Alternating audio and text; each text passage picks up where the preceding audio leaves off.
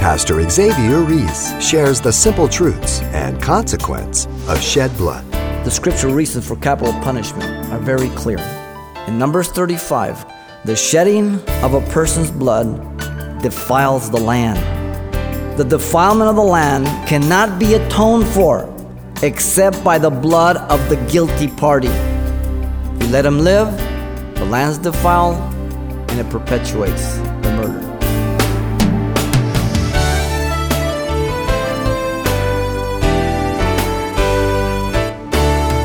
Welcome to Simple Truths, the daily half-hour study of God's Word with Xavier Reese, Senior Pastor of Calvary Chapel of Pasadena, California. There's a big battle going on today designed at keeping the Bible out of government. Well, according to Pastor Xavier, our laws are directly influenced by biblical principles. And today, as he takes us back to his study series in the Old Testament book of Joshua, he brings up the most controversial of laws, capital punishment.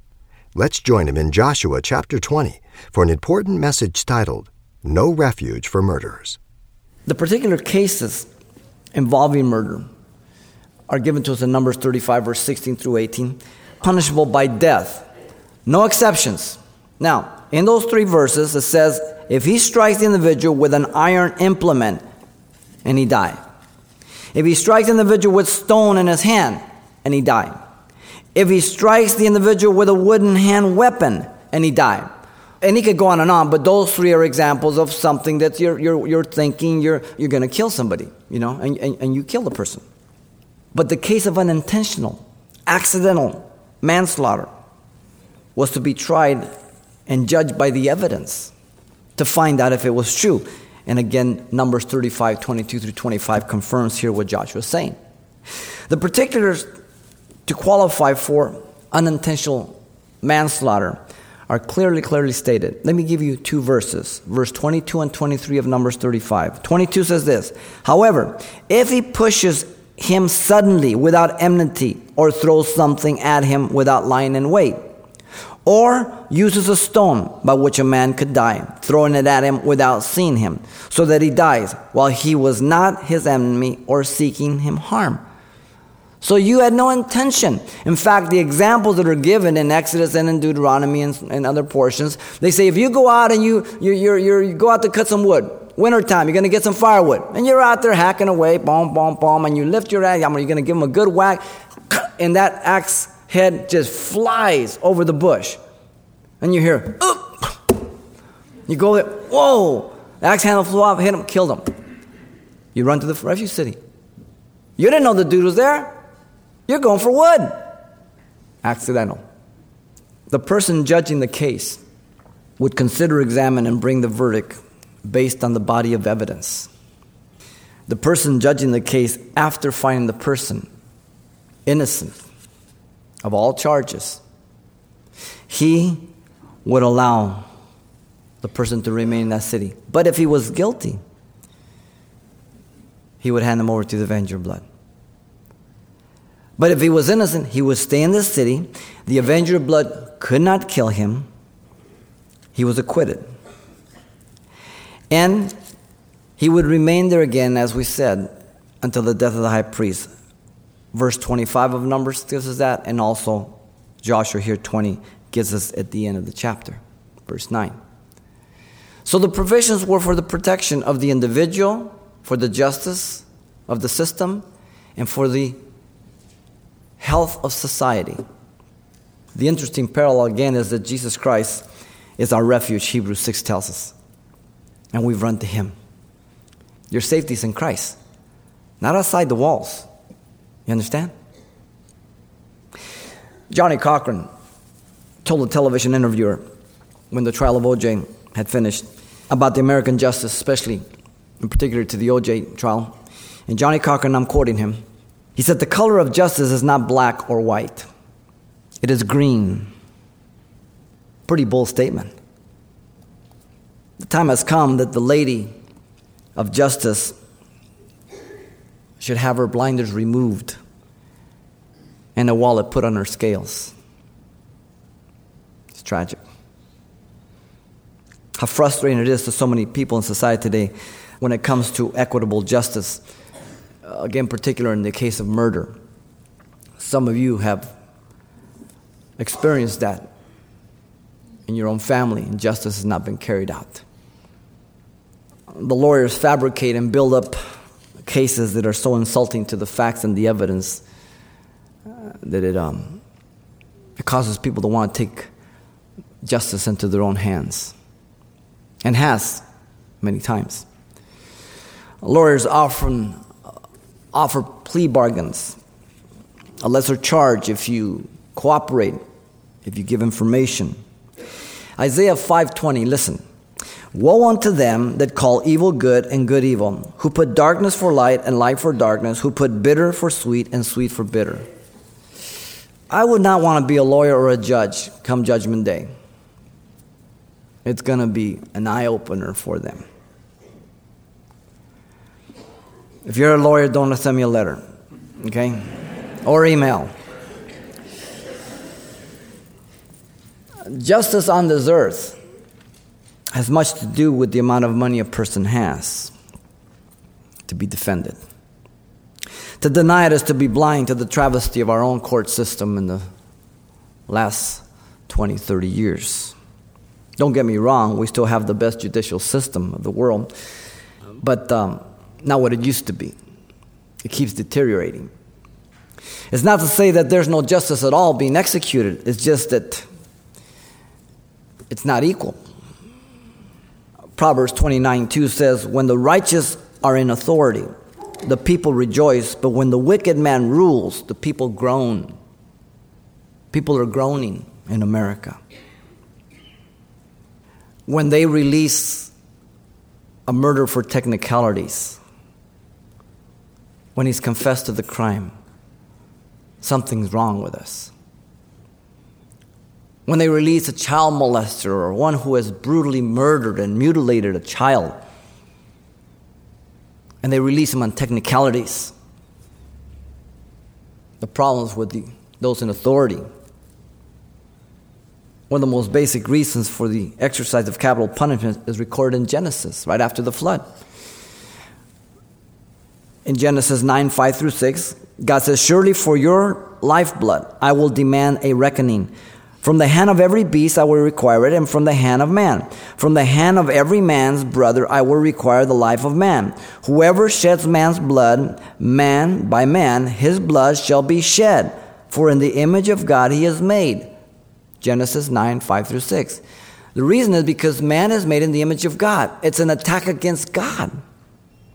And so God says, if it's an animal, you kill the animal. If it's a man, you kill the man. If it's a woman, you kill the woman. If it's a teenager, you kill the teenager. Whoa. Man has removed God from his mind and the existence of God. And therefore, his sense of values are warped and twisted, equating the life of an animal to that of a man. I don't understand people today. And I'm really not that good. I'm a sinner just like you. Yet at the same time, women kill their babies in the womb. And the next week, they're protesting to save the whales. We have two sets of brains, or what's going on? Something's definitely wrong. Isaiah 59:4 says, no one calls for justice, nor does any plead for truth. They trust in empty words and speak lies. They conceive evil and bring forth iniquity. Isaiah 59:4. Twisting words. Well, the animals, they suffer, and so we got to get psychologists for them, and we've got to get this, and by the way, they don't need dog food anymore. You got to have special that, and you got to make doctor's appointments for them and everything like that. If you're an animal lover, please don't write me either, okay? I like animals. I just don't worship animals. I have them for pets and I eat them. Not the pets, but those that we can eat, okay? So these are the particular cases involving murder, all right? Very straightforward. Now, let me give you the principles for the case of murders. These are important. We find that in Numbers 35, verse 29-34. In verse 29 of Numbers, the statutes are absolutely binding for all their generations and for all their dwelling places. No exception. No exception. That's good. Once everybody understands the rules apply to everybody, no matter where you are, no matter what generation comes, nobody can plead ignorance. In verse 30 of that chapter, the sentence of death required 2 witnesses. This is important. The witness of one was too tempting for one to just bring vengeance on someone. So there must be at least 2, preferably 3, especially against murder. Why? Because the law stated in Deuteronomy 19, 16 through 20, that if you went in partnership with someone to falsely accuse someone in the case of murder, knowing that the consequences of penalty was taking their life, if you were found out to be a false witness in such a case, then you would be put to death. You would have a hard time to have somebody agree with you. A deterrent. Ooh, dirty word. A deterrent for you to be part of the deception. The witness of 2 or 3 establish a matter. Deuteronomy 17:6, Deuteronomy 19:15. The setting of a man free for money was not permitted at all. Verse 31 and 32 of Numbers tells that. The murderer could not be ransomed for his or her guilt, but they were to be put to death. Male or female, Jew or stranger, young or old, straight across the board. The person in refuge could not be ransomed in order to be set free prior to the death of the high priest. Verse 32 tells us. So he had to do his time. If he left early and he was caught and the blood redeemer killed him, he disobeyed the law. No amount of money could save you. No prominent family name could deliver you. That's good. The scriptural reasons for capital punishment are very clear. Let me give them to you. In Numbers 35, key verses 33 through 34, the shedding of a person's blood defiles the land. It defiles the land. The defilement of the land by the blood of that dead person cannot be atoned for except by the blood of the guilty party. You remove the guilty person. If you let him live, the land's defiled and it perpetuates the murder. And we have seen the reason given to Noah already in Genesis, because we're created in the image of God. But Numbers gives us the sociological effects of it. The spiritual aspect is we're created in the image of God. The sociological aspect is the land will be defiled. There's no consequences. Murders keep happening. And so the Lord says also one more reason for capital punishment. The Lord dwells in the midst of the children of Israel. He's the witness to every murder. He is the witness to the executions and the justice of every trial. The 6th commandment says, you shall not kill. It does not speak against capital punishment. It speaks against murder. Capital punishment is not included in the 10 commandments. It's a command against killing somebody intentionally, murder. It is not speaking against going to war for your country. God is called the God of wars. He sends the children of Israel into the land to judge the people of the land. The 10 commandments, the 6th particular, is against premeditated murder and murder itself, not against accidental manslaughter or going to war. Context, context, context. Scripture interprets Scripture. You remember Joshua, we looked at Achan. Joshua said in Joshua 7:25, why have you troubled us? The Lord will trouble you this day. So all Israel stoned him with stones, and they burned him with fire after they had stoned him with stones. There's the price to pay. You have gangrene. Your little toe starts turning black. You put it off. You go to the doctor. He says, we have to amputate your toe. Oh, no. The little toe's been with me for a long time. I can't, Okay. Next time you come back, it's now the whole foot. Oh, no, the foot. Then it's the leg. Then it's your life. The analogy is real simple, people. It is an equal parallel. There are those who think that the New Testament does not support capital punishment.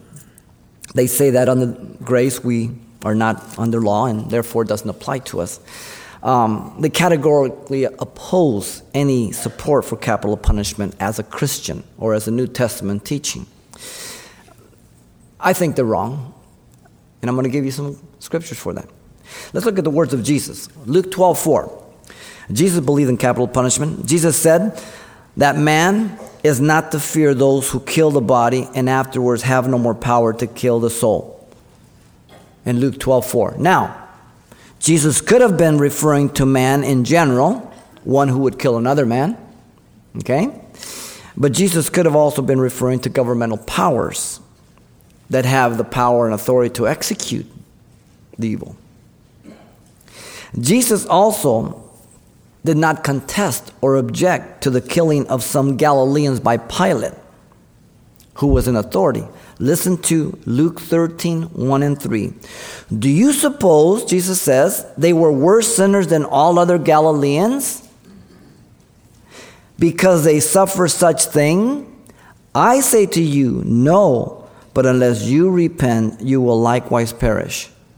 So in other words, they were lawbreakers and they were executed because they broke the law. Pretty heavy, huh? It's the mouth of Jesus. Jesus warned the disciples in a prophetic way about physical persecution that would result in death through capital punishment of the state in Matthew 24:9. We know that during the Great Tribulation, that's going to happen through the Antichrist. Because they won't obey him or submit to him, he'll kill them. He's in authority. Jesus himself was put to death by the authorities of the land, both religious and civil, though they found him innocent, John 18:38. Jesus submitted himself to all the laws unless they contradicted the Word of God.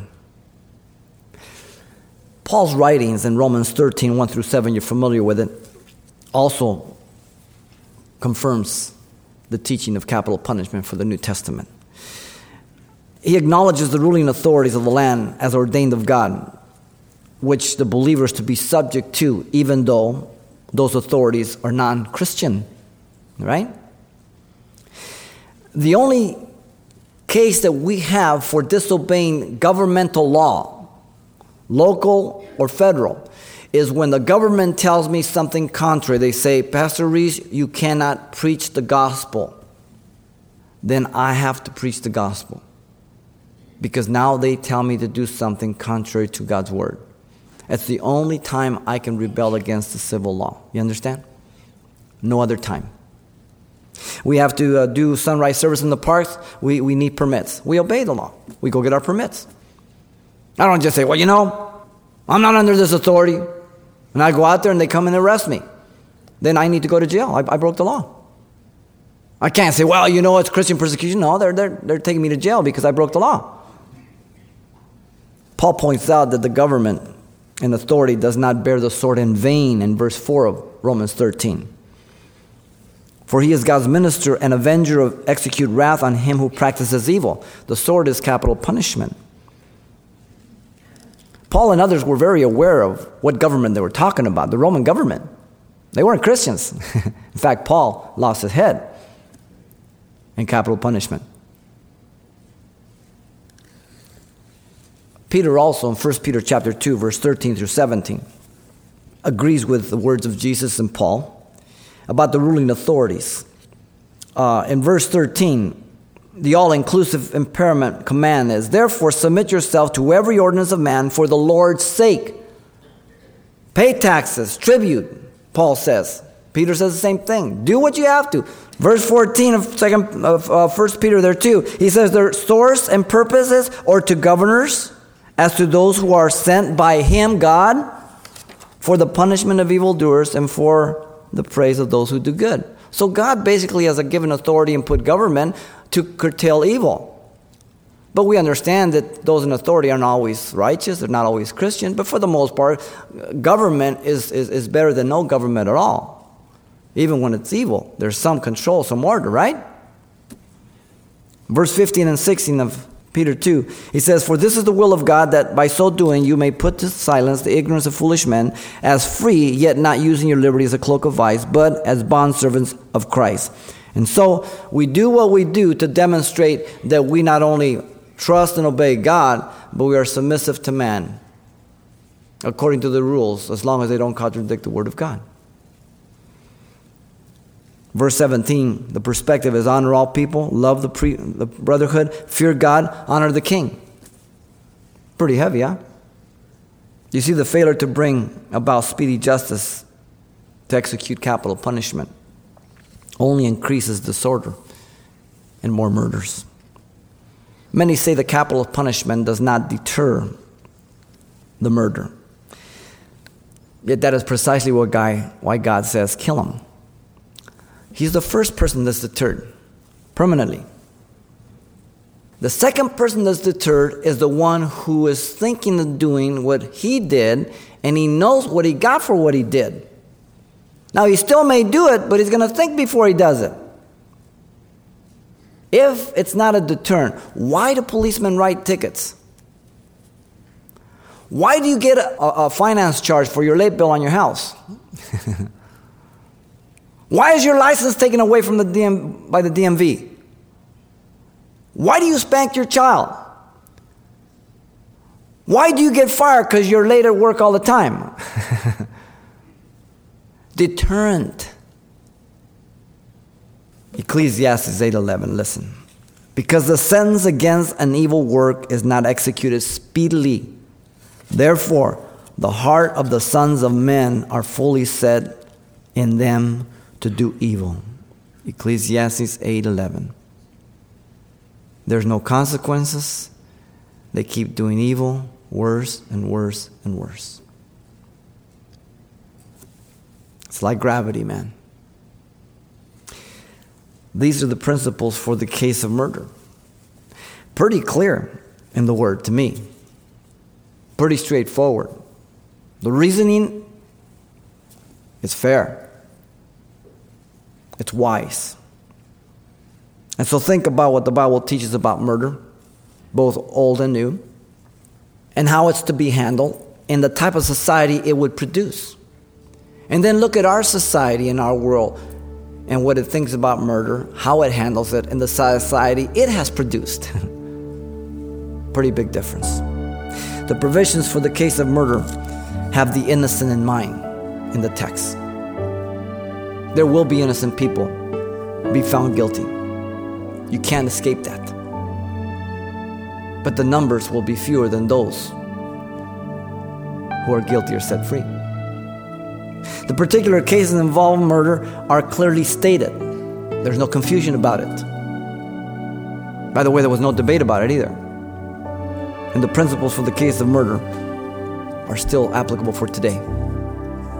According to God, they haven't changed. Pastor Xavier Reese with Scripture's simple truths pertaining to the ruling of capital punishment. And you can request a copy of today's encouraging study titled, No Refuge for Murderers. It's available for just $4 upon request. And by the way, this will also contain everything Pastor Xavier shared with us the last time we were together as well. The title to ask for once again is No Refuge for Murderers. Or simply mention today's date when you write, Simple Truths, 2200 East Colorado Boulevard, Pasadena, California, 91107. Or to make your request by phone, call 800-926-1485. Again, that's 800-926-1485. Or the address once again is Simple Truths, 2200 East Colorado Boulevard, Pasadena, California, 91107. And thanks for telling us the call letters of this station when you contact us. To whom much is given, much is required. Find out why leaders have to be extra diligent to the Word of God when you join Pastor Xavier Reese for more simple truths next time.